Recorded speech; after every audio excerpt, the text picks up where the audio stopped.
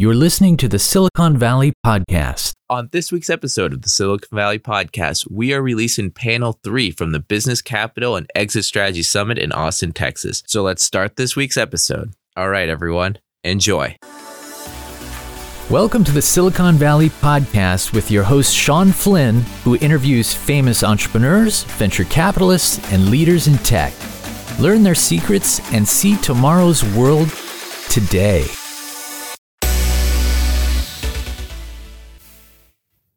All right, so this third session, and we're halfway through, everybody, by the way. There's this session and then one other session, and you're going to want to hang out. This one is your exit process. So if you're thinking from the end or you're getting close to the end, this is what you're going to want to lean into. For this session, for this panel, we have two members returning. I'd like to call up first Jerome Vogel. He was on an earlier panel. Give him a warm welcome. All right, Jerome. Also returning, where is he at, is Sean Flynn. Sean, where are you at? Here he is. Come on up. Give him a warm welcome. All right. I'd also like to introduce Hall T. Martin. He is the CEO of 10 Capital and is an expert in building community. Hall, come on up. Give him a warm welcome. Your moderator for this event is Tina Dow. She is the head of investments with We3.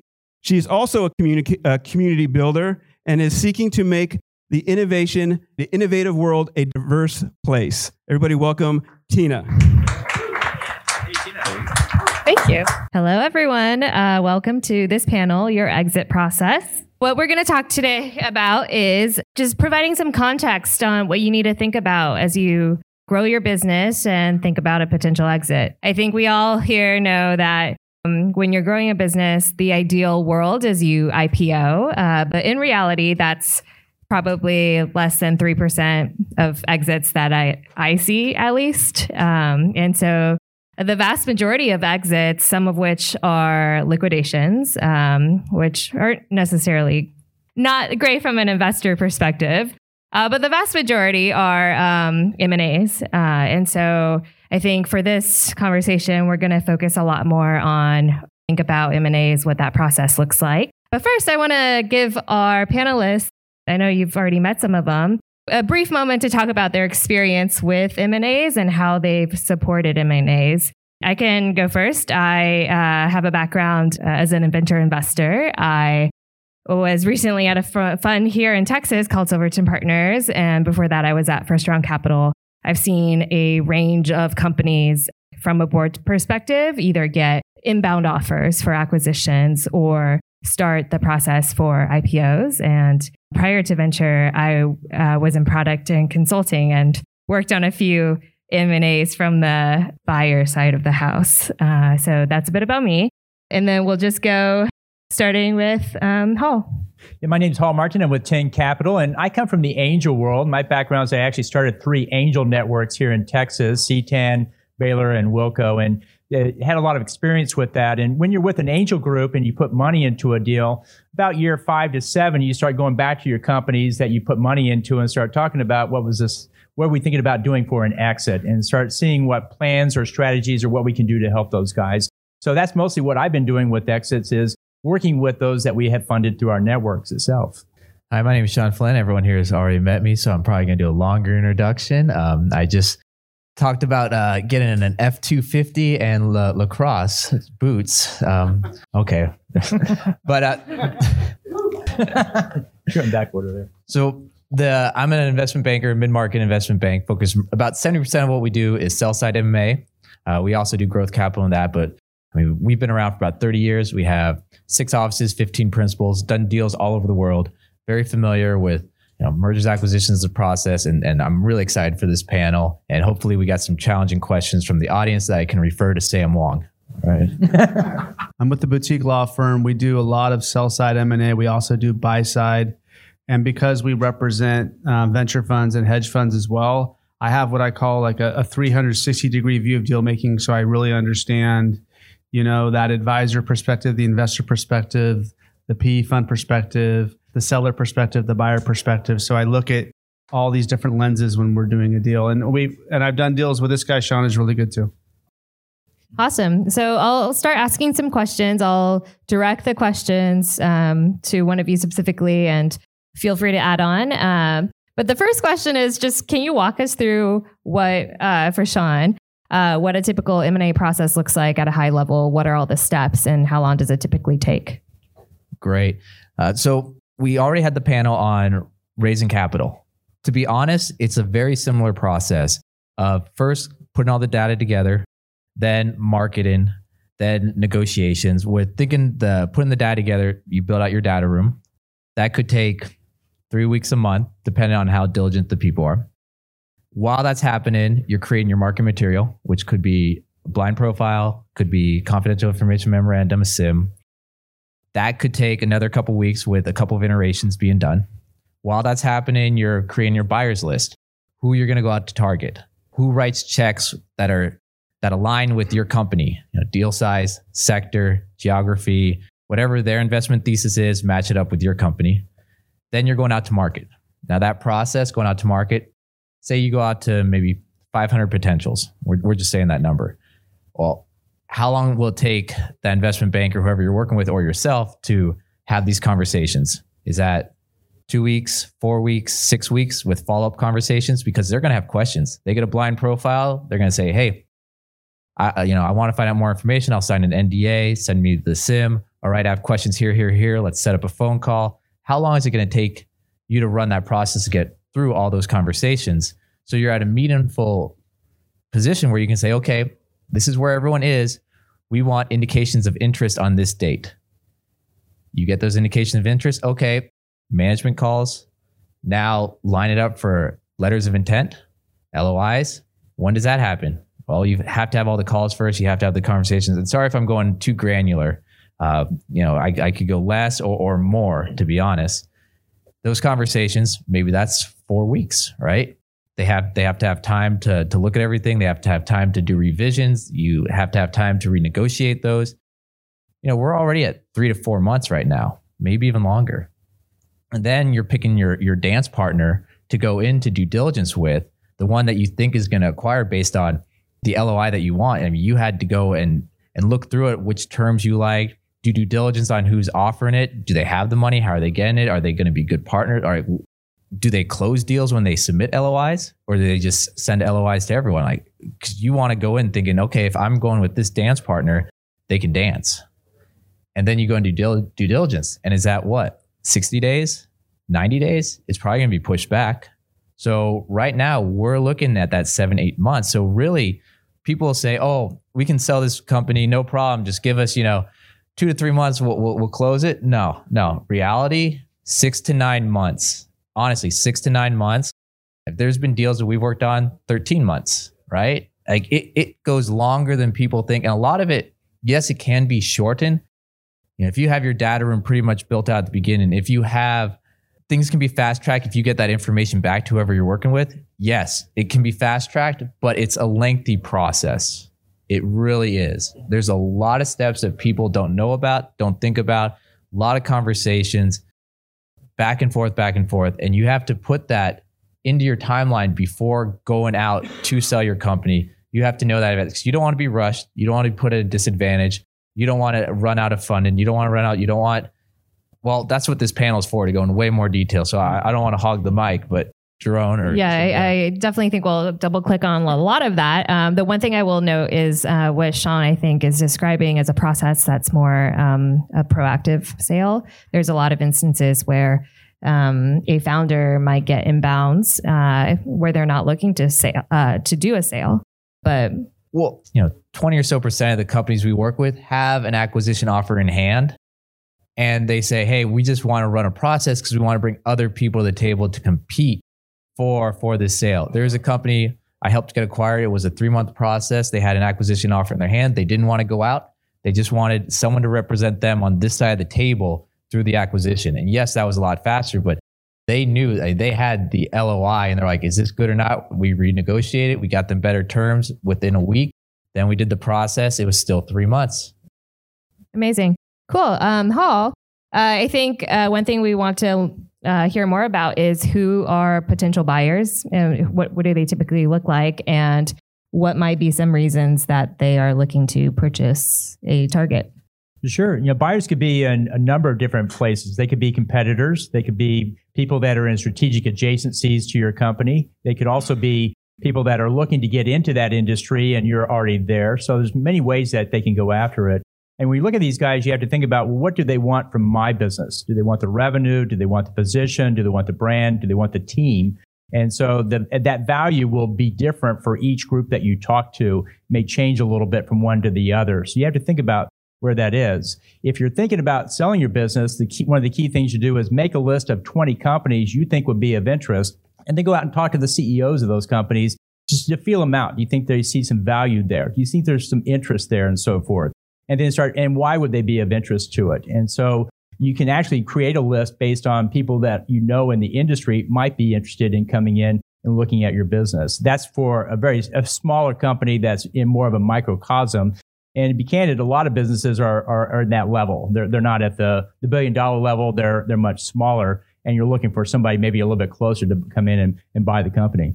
Awesome. I do think it's important to call out. I think most M&As, at least that I've seen, are before Series B. So there's most businesses are, I think, sub 100 million type acquisitions, and there's a ton of reasons for acquisition, such as like acquiring new talent, acquiring new revenue streams, taking out a competitor.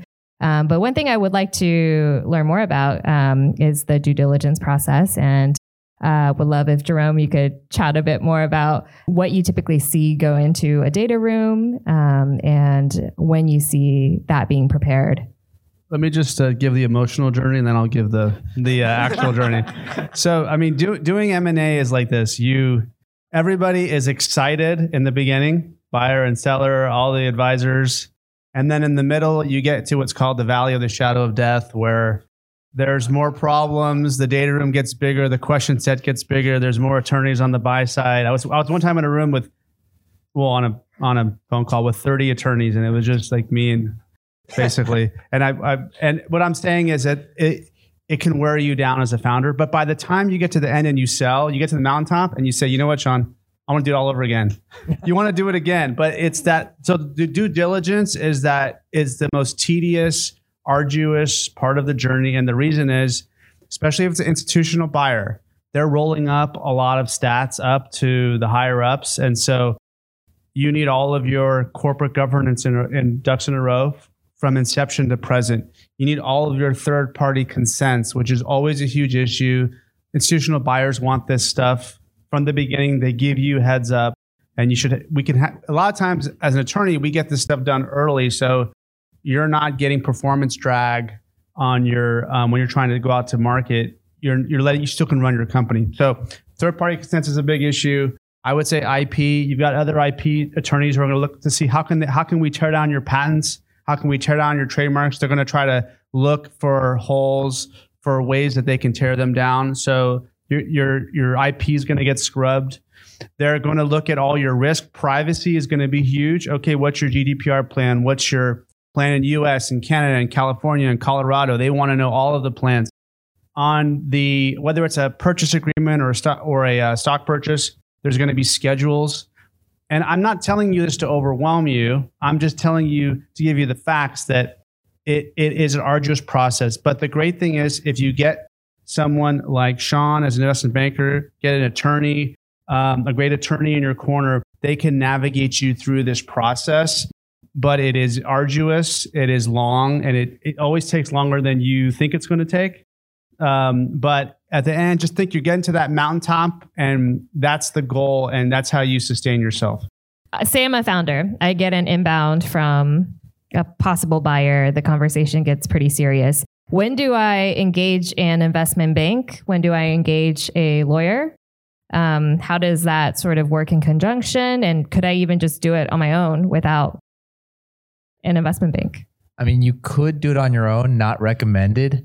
You'll definitely, think of it, if you play basketball against a bunch of professionals and you've seen the basketball for the first time, that's kind of what it's like. You're going to be at such a disadvantage to the other people on the court. You might not even know the rules. Can I do this? Could I do that? What are the plays? What's that? if you have that person on your team, well, actually that whole team, the legal, the investment banker, the accountant, all that, if they're all on your team, you have those players to pass the ball to ask questions to go down the field to score. And the other team certainly has that, right? And that's the team that they have. That's pretty much all they do. You know, it might be your first sale, but it might be their 5th, 6th acquisition of that year. And you're such at a disadvantage if you don't bring people on early. So even before getting an acquisition offer, you should already have those people more or less lined up and conversation started. I mean, really, for us, I mean, there's a company I worked with a year ago. I've known that founder for 5 years. I've seen them pivot. I've had conversations. They've asked, hey, what are the value drivers? What should we be thinking of? What are the metrics? All that stuff. How should I make this company value? We've had long conversations. So when the time was right, everyone was ready. So having those conversations early with everyone, Jerome can do magic, but if you get him early on, there's so much more than he can do than when the ball's already out of bounds. That was my only sports analogy for the day. So. And I guess when you say early, at what stage should a founder be starting to think about engaging investment banks or lawyers? I mean, I think the thing about counsel is when you start, you're going to have the local. Maybe you might have a local counsel, but then as you're getting bigger, you want to make sure your counsel can go toe to toe with institutional buyers. So that means, can they go up?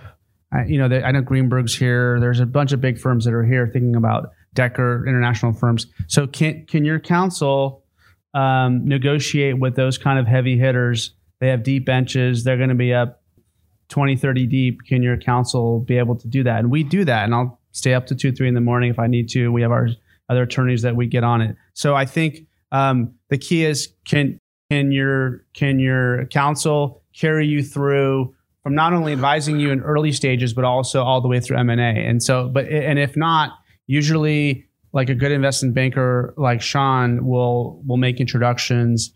As far as the investment banking, I think you start those conversations early. You get to know the investment bankers. You get to start to have an idea of who the buyers are in mind. Some companies even start, and you've probably seen this, they start with a specific set of buyers in mind when they found the company, who they're going to go to. Maybe you don't think it through that much on the front end, but you certainly should be having these conversations to get a sense of what's going on in the market. Because if you're thinking about a sale right now, by the time you get quality of earnings, by the time you get all the ducks in a row, by the time you get, Sean's got to put that deck together and the data room, like we're talking months just to kind of get going. And then if you find the right dance partner, they could fall out and you got to keep going. And so I'm big on starting early. It doesn't always come that way, but I start as early as you can, and so you understand the market. And Hall, as an investor, I'm curious how you advise your companies to think about exit planning and how proactively they should be thinking through potential exits. Sure. Well, you should always know what values you have in the business and what they're worth on the market. You should be tracking what other companies are selling for. Of course, last year was very different from this year, and you can see why the value has gone way down as the market's changed dramatically. So you always want to know kind of where the market is these days in case you need to go down that path. When you get past Series A, you start to either have a choice. I can either raise money to go the next round, or I can sell the business. And you always have that choice, one to the other. And then people sometimes make one choice or the other based on their current situation. The other thing I find out is that some people, when they go out to start to propose their business to sell it, they discover that they're leaving a lot of money on the table. I had a company come in that was oil and gas services, and when they went to sell the business, they were going to get 5x times revenue. Then someone mentioned, well, if you were capturing all that data and monetizing it, you get 10x revenue. Okay, well, we're no longer exiting. We're now raising another round to grow the business so we can actually add more to the value. So when you get in there, you start to discover what the value levers might be. And that's one reason why these things take so much longer, is you're stepping back from the exit to actually put yourself in that better spot, which does not happen in 6 months. It's 2-3 years in some cases. So that's why they stretch out quite a bit. So that's what you look for as an investor is, are we really understanding what the major values are? And are we positioning ourselves to get there as we grow the company itself? Not just, are we making a nice return, but are we actually thinking about the valuation on the exit? Quick follow-up. When you see someone, a founder who's best in class in terms of actually having proactive conversations with potential buyers, how are they making those relationships, or how are they making those connections? But usually through investors or advisors who know those companies, they're actually making the introductions.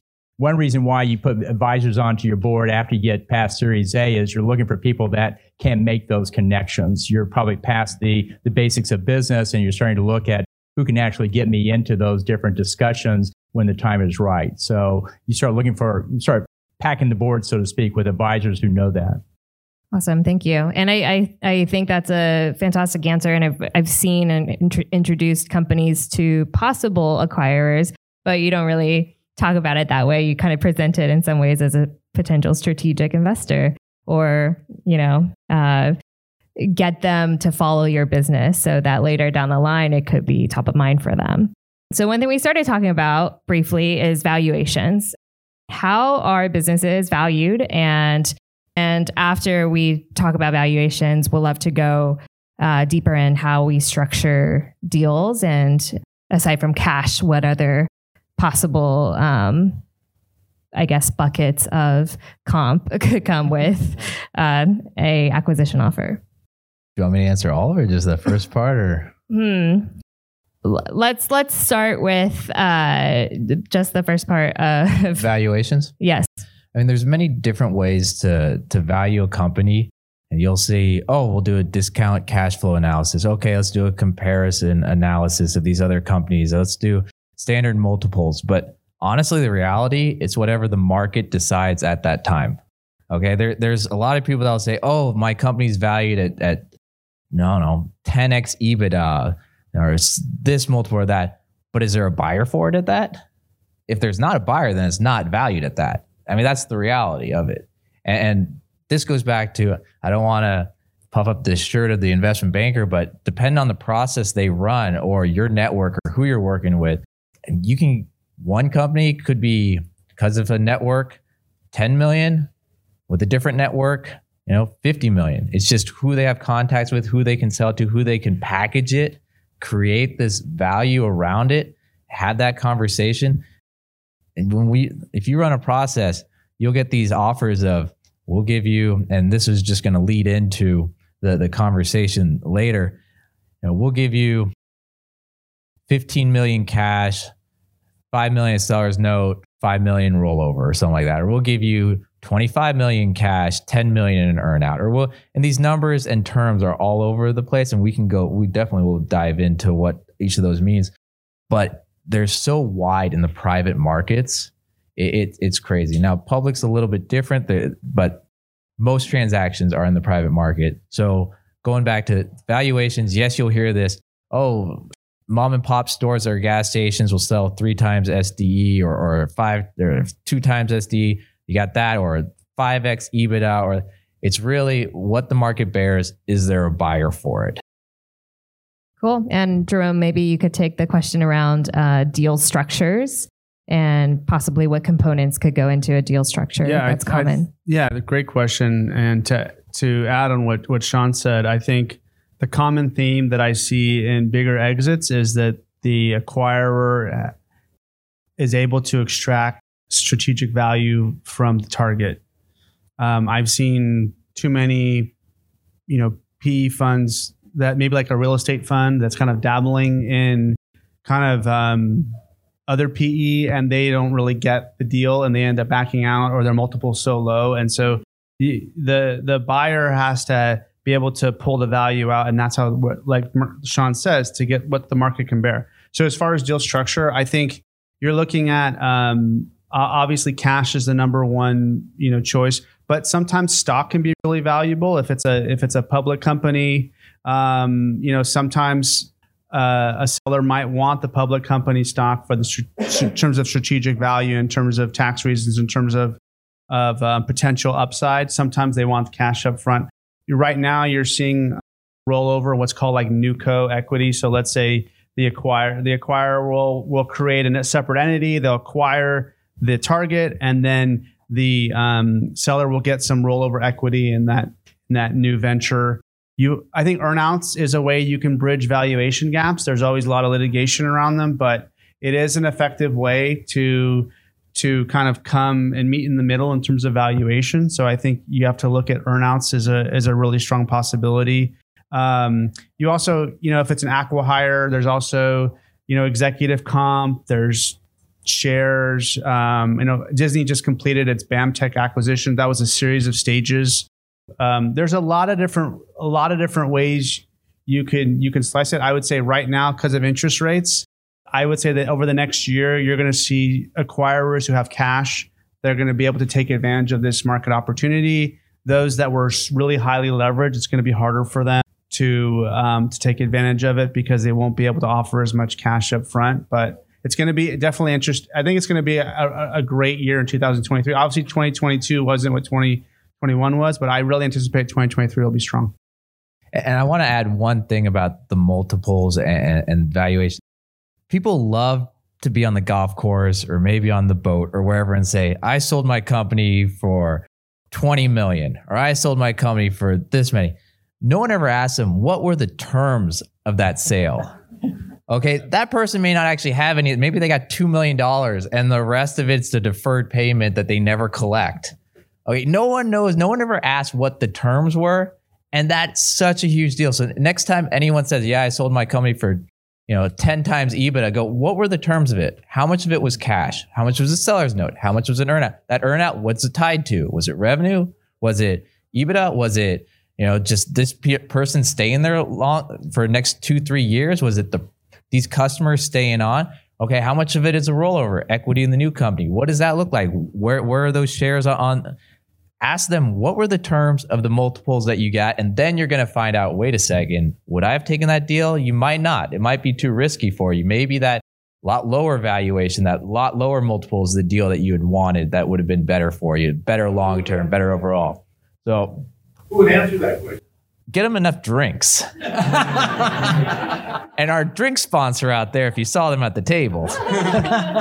Hey, you got to plug that one. But yeah, people behind the scenes, maybe the service providers, the lawyers, the account, who knows, maybe if you're good enough friends, but I really just sit down and just go, hey, I'm kind of curious. I'm about to negotiate my sale, my company, and ask questions to your advisors because they'll tell you, the risk reward here, this is what it's kind of looking like. This is how you should think about it. Your wealth advisor in advance, that guy, talk to your wealth advisor, talks to your tax planner before you even enter the mergers acquisition process. Because they're going to tell you strategies. They're going to say, well, we can do this now, but we can't do this later. We can do this up to this date. Have those conversations. There's a whole team to talk to even before you sell, and then during the sale, and then post-sale. And have all these people lined up before. I mean, really going back to everyone preparing those conversations. It's a 1-2 year process before you want to sell if you really want to do it right. Or talk to these guys on stage. Then you're fine. And this is a question for everyone. And I think after that, we'll move to audience questions. But it seems like there's a lot of LOIs that, could start and fall through. What percentage of offers, or like broadly a range of percentage, do you see acquisitions sort of fall through, and what are some common reasons that they fall through? From my side, I'd see a lot of LOIs fall through because in the end, the terms weren't quite what they wanted it to be. We couldn't meet in the middle. It was too far apart. And so we just couldn't close the gap. What do you see? Okay, so this is a great question. Going back to panel 1, do your due diligence on whoever makes the offer, because you can ask them, that private equity group, how many LOIs did you send out over the last 5 years? How many of those were closed deals? Oh, we sent out 9 LOIs, 7 were closed. Great. Tell us about those 2 that didn't close. Why? Ask them questions. You're doing due diligence on them, whoever gives you the LOI, before saying, hey, we're going to the dance together. So if you do your due diligence on who's submitting the LOIs, and this is one thing I've been seeing a lot this last year, are these fundless sponsors. So fundless sponsors are just some guy from Harvard or whoever that read this book about buying businesses. I go and I negotiate the contract, then under contract, then I go to my alumni investor friends and they raise the capital, then I run the company and then we sell it, and there's all these splits and everything. They'll give these LOIs of 120-day due diligence close, and people will sign them. And you're like, why would you sign that? He clearly doesn't have the money. Do you even ask if he has the money or not? Let me go check. Like what? And then they'll check like, oh yeah, I have to go out and raise the money based on this LOI that's signed. It's like, really? So when people don't do due diligence on who gives them the LOIs, and there's a lot of laughter here, that's where a lot of these LOIs fall out. Also, did they do due diligence on your company before submitting the LOI? Did they see the SIM? Did it answer all their questions? Did they have the management calls? Did they ask all the questions? Did you give them access to the data room? Sometimes you might have two different sets of data room. This one will show, this one we won't, but this information. How much time did they spend doing due diligence on your company before giving you that LOI? How much did you spend on them before signing the LOI? That due diligence process, all it should be really is just to check the boxes off that everything was said does check out, and there's not these massive skeletons. And those skeletons, did you work with your client to actually get all those fixed in advance? Or are you discovering stuff about them about ridiculous things are out there? Basically, like if everything's prepared, it lowers that of it not being finished. It lowers that. I mean, if you have the map to get to the finish line versus trying to run on your own, you're more likely to get to that finish line. Is that diligence, the reverse diligence on the buyer, typically done by the investment bank or the lawyer?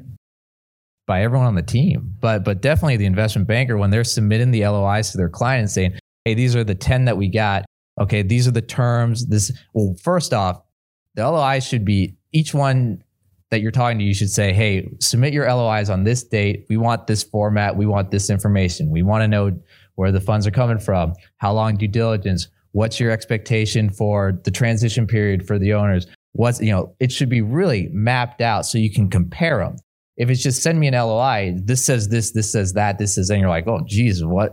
I'm missing pieces here, missing pieces there, but it's just really laid out. Do this, and you see who actually listens, but they should, because, who you're dealing with, most of the time they got hundreds of millions or whatever.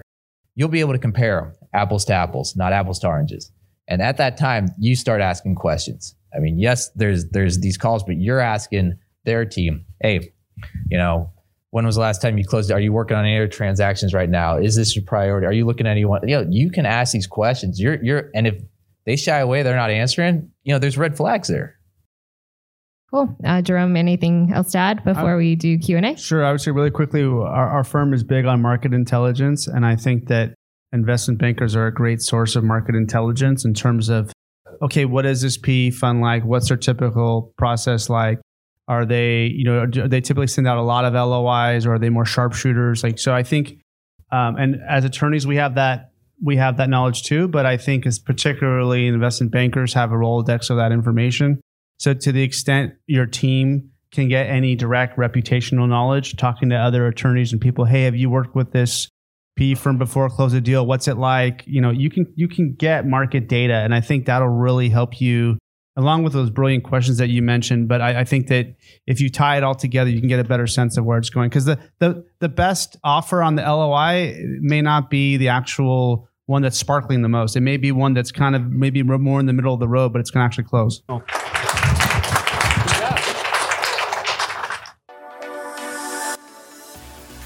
Thank you for listening to the Silicon Valley Podcast.